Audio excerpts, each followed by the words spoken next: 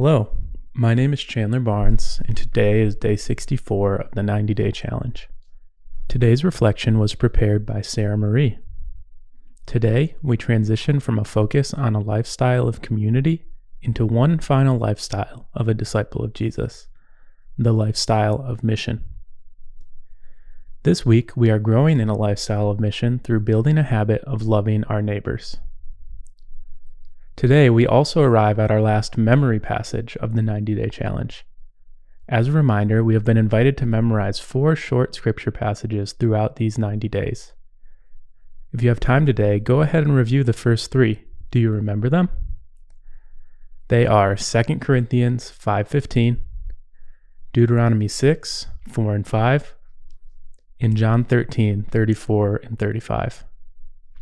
Over these next few weeks, we will be revisiting and memorizing Matthew 28, 18 through 20, as we focus on growing in a lifestyle of mission.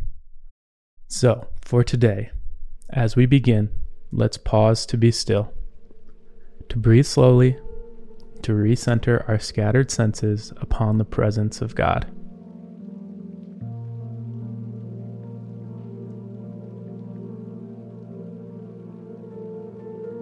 God, as we approach your word, help us to remember that you want to speak with us.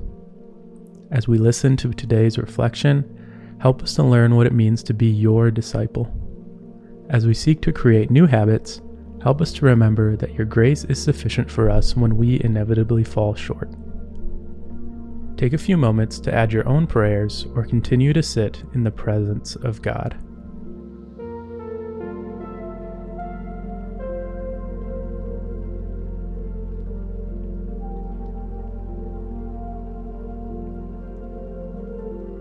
Mission is living sent. In the same way God sent Jesus into the world, we are sent out by Jesus to love others and to make disciples.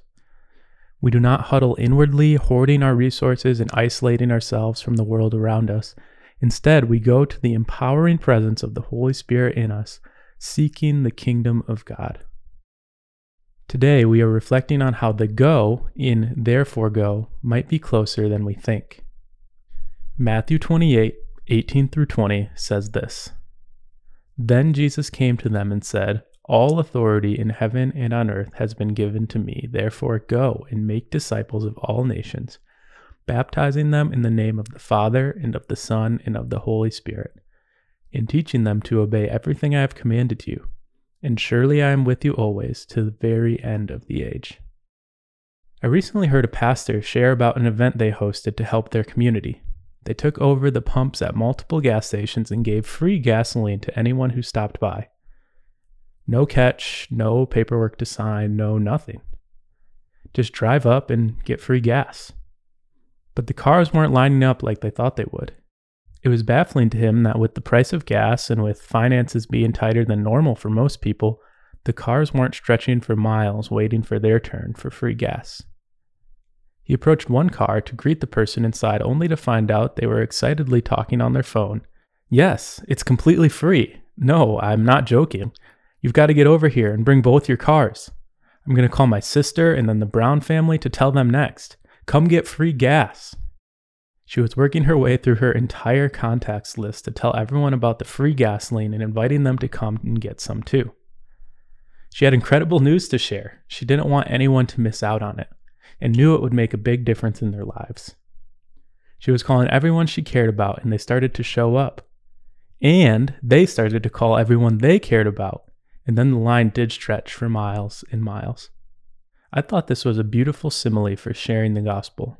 You and I, as believers in the one true God and followers of Jesus Christ, have the best news anyone could ever need to hear.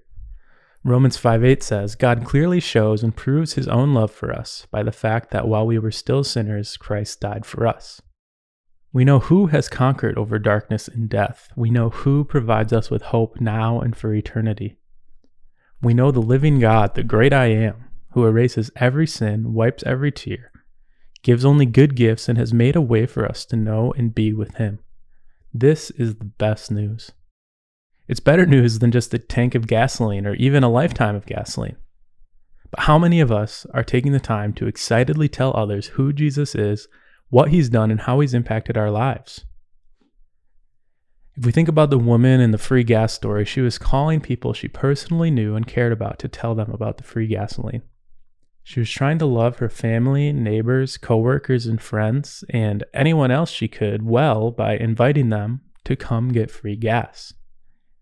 And isn't that a great spot for us to start sharing our good news as well? I think that when we read verse 19, therefore go, we can wrongly attribute the word go to international missionaries or Christians in vocational ministry. There's nothing wrong with international or vocational ministry, but those are not the only people whom God is asking to share the gospel with others. We are called to be a disciple who makes disciples. Our go doesn't have to be someplace that requires an airplane or for you to leave the career God has called you to. We go every day. We go to work, to the grocery store, out to dinner with friends. We go home to our families. We go to class. We go to church. Each of these are places we go regularly, and they are full of people who need to hear the gospel of Jesus Christ. And if we are already going, then we also have the opportunity to finish verse 19 and get into verse 20. Make disciples of all nations, baptizing them in the name of the Father and of the Son and of the Holy Spirit, and teaching them to obey everything I have commanded you. It is the kind and loving thing to do with the best news ever. God may invite you into an international go, but you don't have to wait for that to share about who Jesus is, what he's done, and how he's impacting your life. Therefore, go and tell your family, tell your friends, tell your coworkers. Tell everyone you meet as you go.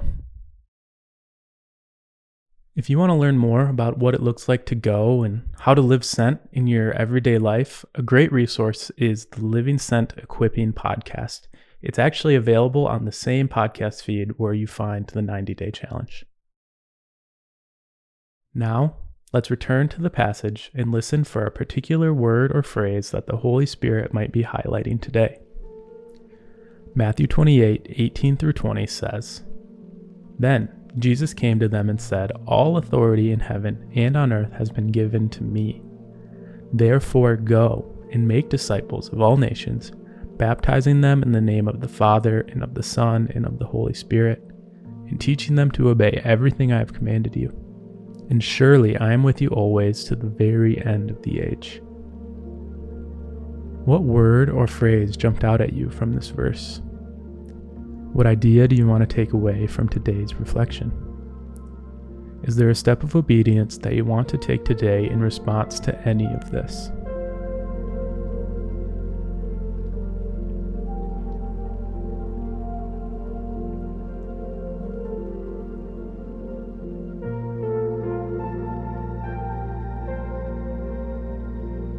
God, you truly have given each of us the best news ever.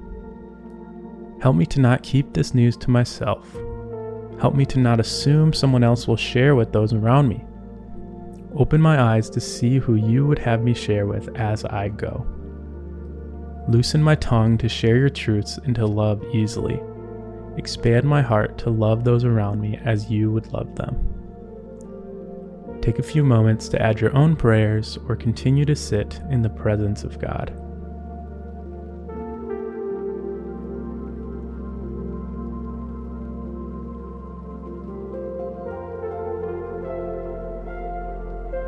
As we take these reflections into the coming day, feel free to spend a few more moments reviewing our memory verses for the 90-day challenge. 2 Corinthians 5:15, Deuteronomy 6:4 and 5, John 13:34 and 35 are all great passages to hold on to. And our new memory verse for this lifestyle, Matthew 28, verses 18 through 20. Father, help me to live as your child, secure in your love. Jesus, help me to live as you did, loving God with all my heart, soul, mind, and strength. Spirit, help me to live in the power of God, forsaking self-reliance and putting all my hope in you. Amen.